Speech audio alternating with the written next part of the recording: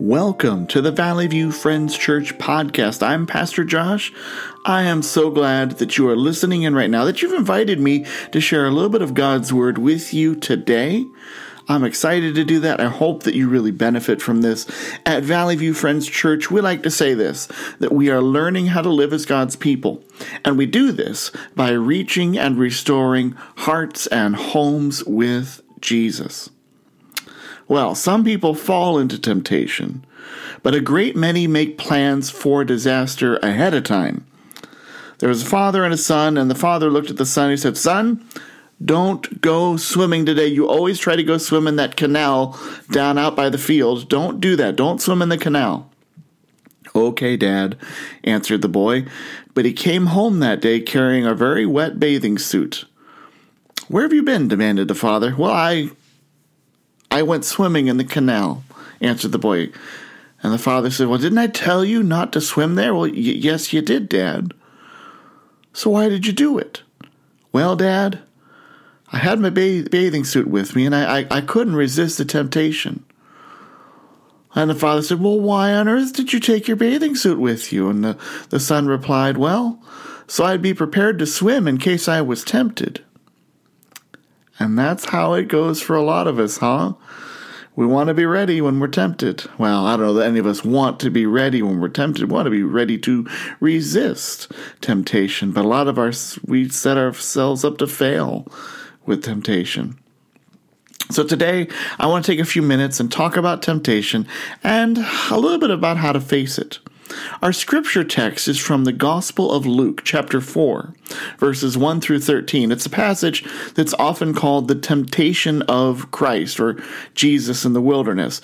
It's a scene describing Jesus alone in the wilderness. Well, he's not quite alone. He's being tempted by the devil. Leon Morris, reflecting on this passage, writes these words: "There is no freedom from temptation in this life." I'm going to repeat that, because I think that's important for us to hear. There is no freedom from temptation in this life. There was not for Jesus, and there is not for us. But here's the truth. Jesus shows us how to resist temptation by letting God be the foundation of defense against that temptation. And then the temptation in the wilderness also shows us that Jesus is the solution to sin when we do fall into temptation. So let's go ahead and read the text in Luke chapter 4, verses 1 through 13. It goes like this: "Jesus, full of the Holy Spirit, left the Jordan and was led by the Spirit into the wilderness, where for 40 days he was tempted by the devil. He ate nothing during those days, and at the end of them he was hungry. The devil said to him, 'If you're the Son of God, tell this stone to become bread.' And Jesus answered, 'It is written, man shall not live on bread alone.' The devil led him up to a high place and showed him in an instant, all the kingdoms of the world. And he said to him, 'I'll give you all their authority and splendor. It has been given to me, and I can give it to anyone I want to. If you worship me, it will be yours.' Jesus answered, 'It is written, worship the Lord your God and serve him only.' The devil led him to Jerusalem and had him stand on the highest point of the temple.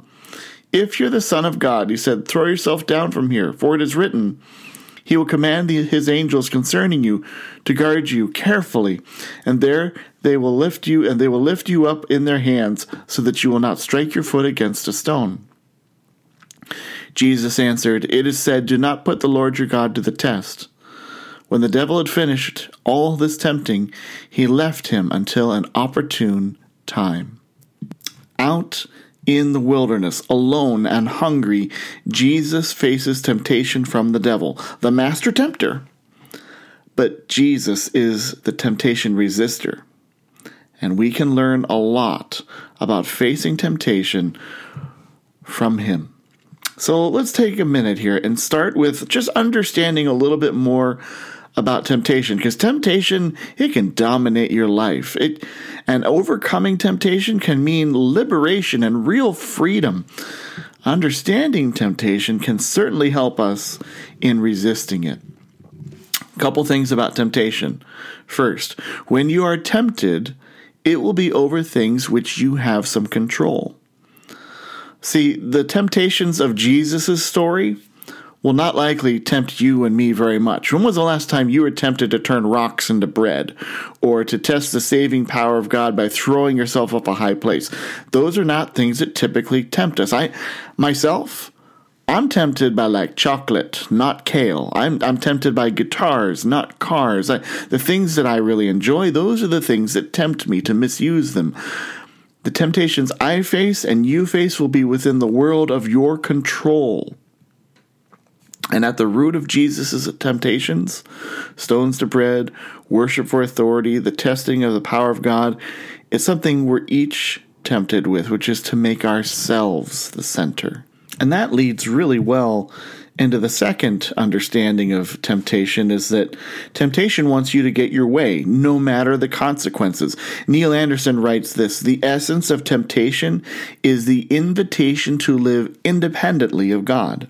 And that's the heart of temptation. It's once we realize this, that it wants to make us get our way, we have a powerful tool in resisting temptation, because we can say, instead of my way, I want to draw near to God. Thirdly, about temptation is it's got a habit of growing. Alexander McLaren writes, temptation once yielded to gains power. And I'll tell you this, temptation that's toyed with, it only grows. James chapter 1 affirms this when it talks about temptation and sin. It describes it in kind of a growing terminology. So if you go to James 1, verse 14 and 15, you'll read this: but each person is tempted when they're dragged away by their own evil desire and enticed. And then after desire is conceived, it gives birth to sin, and sin, when it is full grown, gives birth to death. Temptation has a way of growing, so beware of that. It's not just going to get smaller. You've got to deal with it. Fourthly, temptation by itself is not sin. Take heart in that. You got to act on it first. So don't be hard on yourself if you're tempted. Realize that temptation is a call to battle with sin, all right? And you can only win it with the help of Jesus. Temptation itself is not a sin. Please know that. Here's a quote from J.C. Ryle: to be tempted is in itself no sin. It is the yielding to temptation and giving it a place in our hearts which we must fear. Fifthly, God does not tempt. He will never lead you into sin. Don't ever accuse God of causing you to sin. That's not how he operates. He'll lead you out of it. James chapter 1, verse 13 says this: when tempted, no one should say, God is tempting me. For God cannot be tempted by evil, nor does he tempt anyone. And sixthly, when it comes to understanding sin, this: temptation can be tamed and overcome. 1 Corinthians 10:13 says this: no temptation has overtaken you except what is common to mankind, and God is faithful. He will not let you be tempted beyond what you can bear, but when you are tempted, he will also provide a way out so that you can endure it. So it helps to understand some of these aspects of temptation. It begins to give us some tools for doing battle with it, for resisting it. But I also want to mention some practical things about temptation. And I want to look at really three practical directions we can travel for overcoming temptation. And see, I want to get to the part where we talk about Jesus being tempted in the wilderness. We will get there.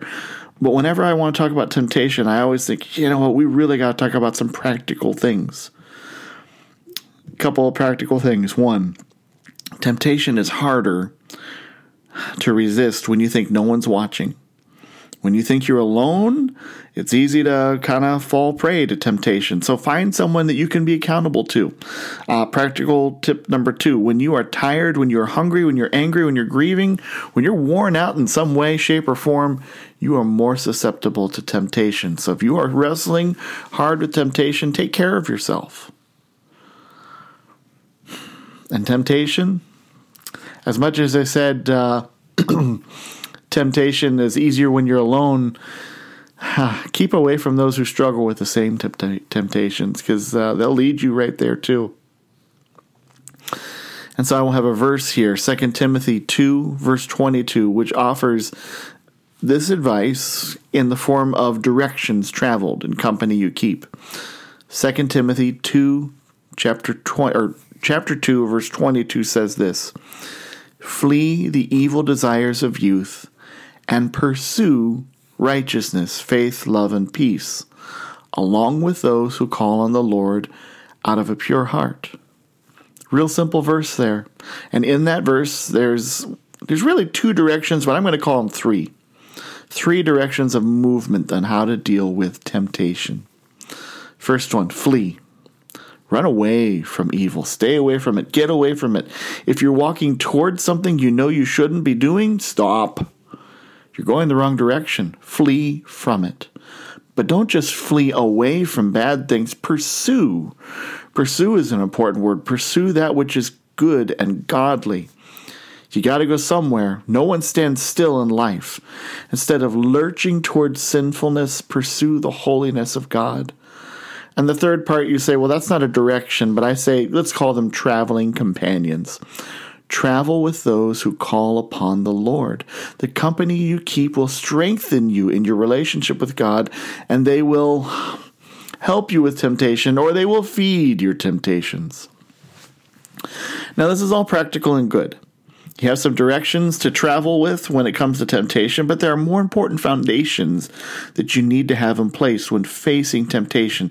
And Jesus shows those essential foundations in the account of his own temptation in the wilderness. So now I want to turn to three necessary foundations for facing temptation. Now we can go to the story of Jesus being tempted in the wilderness. And here's something I want to point out about it right away. When we read that story, especially in Luke, when we read the story of Jesus being tempted in the wilderness, we are meant to compare the temptation of Christ in the wilderness with the temptation of Adam and Eve in the Garden of Eden. In the previous chapter of the Gospel of Luke, chapter 3, Jesus is baptized. And when he's baptized, there's a voice that comes from heaven, and it says this. It's in Luke chapter 3, verse 22. It says, "And the Holy Spirit descended on him in bodily form like a dove. And a voice came from heaven, 'You are my Son, whom I love. With you I am well pleased.'" This is the launch of Jesus' ministry. It begins with the Father identifying the Son and letting him know he is pleased with him. Now, if you keep reading the third chapter of Luke, you'll find that Luke lists out Jesus' family tree, and these lists are important, but they are, well, tempting to skip over. And this list goes all the way back to the first person, and it ends with an interesting phrase. So if you go through the whole list, and yeah, we'll skip most of it here, we'll go all the way to Luke chapter 3, verse 38, where it says, "The son of Enosh, the son of Seth, the son of Adam." Yeah, Adam, the first person. And then it says this, "the Son of God." So there in Luke chapter 3, we get Jesus called the Son of God, and then we get Adam called the Son of God. We are meant to compare them against each other. Adam is tempted by the devil, and he and Eve eat from the tree of the knowledge of good and evil, and sin enters the world and the human race. Jesus is tempted by the devil, and he resists. And it is by Jesus that sin is dealt with once and for all. Jesus is the escape from sin for the human race. But if you take a moment and look at Adam and Jesus being tempted, you'll find that all that helpful advice I gave you before about not being alone and not being, tired and hungry and all that, it's just not enough. There, you need something more than the practical steps. You look at Adam, he was not alone in the garden. He had the perfect companion, custom made for him, Eve. And yet he fell to temptation.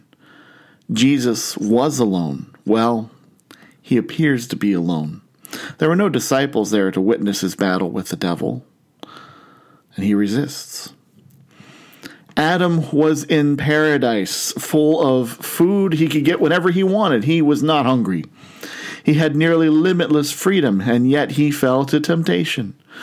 Jesus was in the wilderness. The people of Israel knew this strip of land really well. It was a small desert located partly in the area we would call today the West Bank. It's an area of about 930 square miles here in Ohio. If you take Delaware County and Franklin County and you put them together, that's about the same size of land. It's a high plateau. It's very desolate, full of small round stones, and it's just striped with deep valleys that catch any water that does happen to fall in the area, and it all drains down into the Dead Sea. It's a very lonely, miserable place. The Israelites even had a name for it, the Desolation. Yeah, that's how bad of a place it is. Jesus is just about the opposite of Adam. As far as Adam's in a garden, place full of food, Jesus is in a desert wilderness. Nothing to eat for 40 days. The practical advice for resisting temptation goes out the window. It's out there while Jesus is in the wilderness. He doesn't have food to eat. He doesn't have company to keep. But he shows us something about resisting temptation. He's got a more critical foundation, and we need that foundation for ourselves. From Jesus, we see three essential foundations for resisting temptation. And all three of these foundations place the power of resisting temptation in God and not ourselves. And that is critical.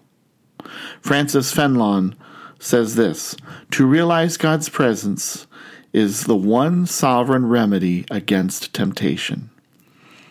Once we are depending upon God, we are able to fight sin.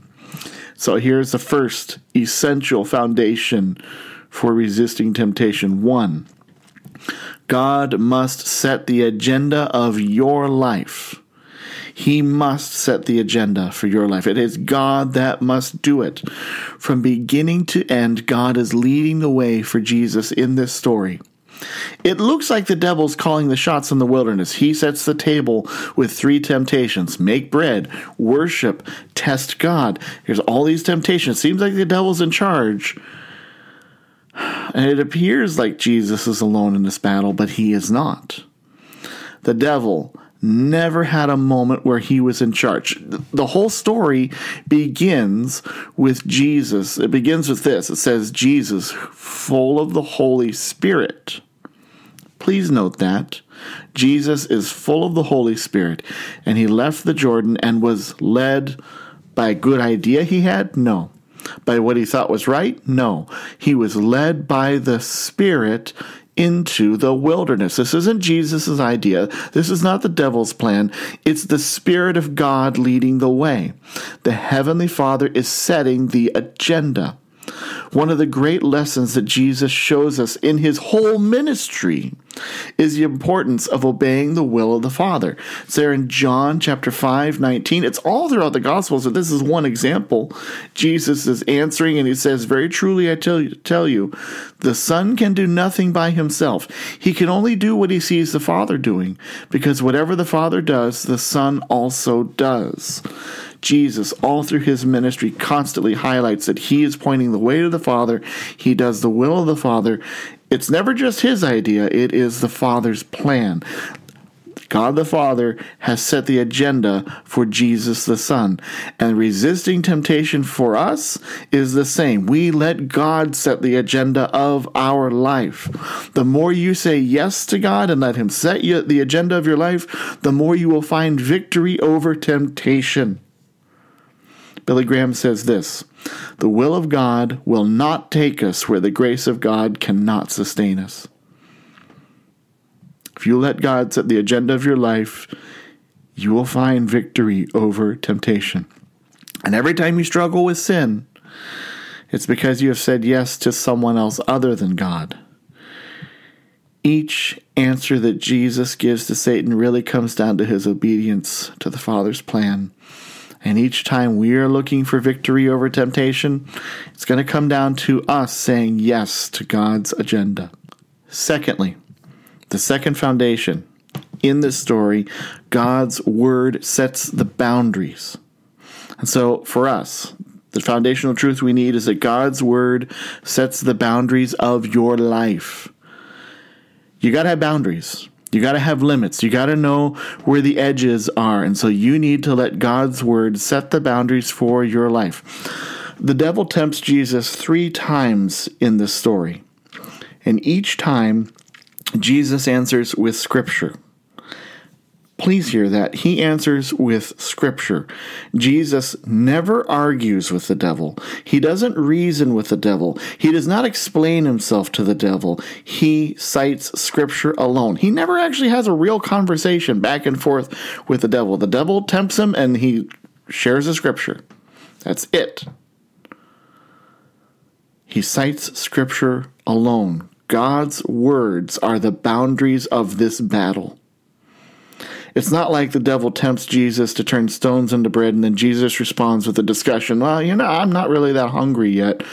Or that Jesus says, I was the one who made the stones.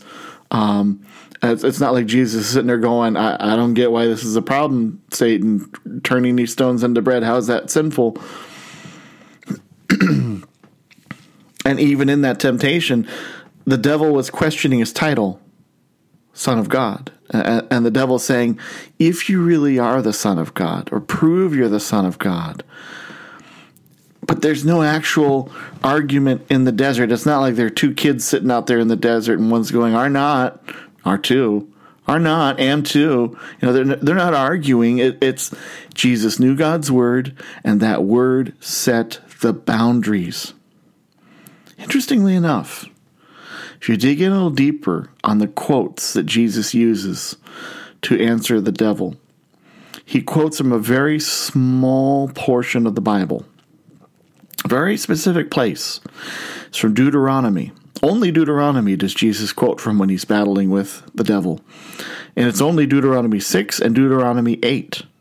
And in these chapters, Israel is wandering the wilderness, and they are floundering in their faithfulness to God. And so here's Jesus in the wilderness, and he says, I am faithful to the Father. And he quotes these scriptures, and these scriptures set the boundaries. So you need to use the Bible as the boundary of your life. And I know that's not easy. I mean, even in this passage, the devil quotes the Bible too. And if he can use the Bible, how are we going to know when it's being used rightly or not, right? Okay? Because people can misuse the Bible all the time. Here's a little tip. Over Christmas, I was scrolling through social media like all us people do anymore, right? This little video clip came up, and it held this wonderful truth about how to read the Bible. And I just wanted to share that with you. And the idea is this about reading the Bible. The lens you use in your mind when you read the Bible matters. See, a lot of us read the Bible looking for ourselves in the Bible. We look for our desires, our preferences in the Bible. So I read the Bible with me in mind. But the challenge was this. Read the Bible looking for God. When you read the Bible, look for the Father. Look for the Son. Look for the Holy Spirit. Look for God. Read the Bible looking for Him. Look for what God loves. Look for what He hates. Look for what motivates Him to do what He does. That should become the lens by which we read the Bible. And when that becomes a lens by which we read the Bible, that'll sift out some of the crazy interpretations that people try to use to misuse the Bible. The third foundation that is so needed in resisting temptation is this. God's glory needs to become the goal of your life. Each of Jesus' responses to the devil's temptations, each of those responses point to the glory of the Father. Jesus puts the Father at the center of each response. And this is most true when the devil offers the nations of the world in return for a little bit of worship, and Jesus' response is, worship the Lord only. When you are staring down temptation, ask yourself if God will get glory or if you will rob Him of glory. Because each time we succumb to temptation, we are taking a little bit of glory from God. And we are called to give Him glory, and give Him glory often. So these 3 keys can become a foundation, a solid foundation for resisting temptation. But they're not just for resisting temptation, they're for growing deeply as a Christian. I mean, seriously, go back and look at those keys again. That God must set the agenda for your life, that God's word must set the boundaries of your life, that God's glory must be the goal of your life. If you're doing those things, you are going to grow deeply as a Christian. I want to remind you about the temptation of Christ here. One last thing. Each temptation that Jesus faces is really a challenge to him. Will he choose the Father's plan or try to take a shortcut? So the Father's plan was the cross. A shortcut would be a way to win people over without having to die on a cross. And each time Jesus says no to the devil, he is saying yes to the cross. He says yes to laying down his life, to shedding his blood, to pay the price for your sins. That's what he's done for you. That's the kind of Savior he is. So will you say yes to Jesus? Will you let him be Lord of your life? And will you let God lay a powerful foundation in your life today to resist temptation? Let's pray. O Lord, go before us in all of our doings with your most gracious favor, and further us with your continual help, that in all of our works begun, continued, and ended in you, we may glorify your holy name. Pray this in Jesus' name. Amen. Go with Jesus.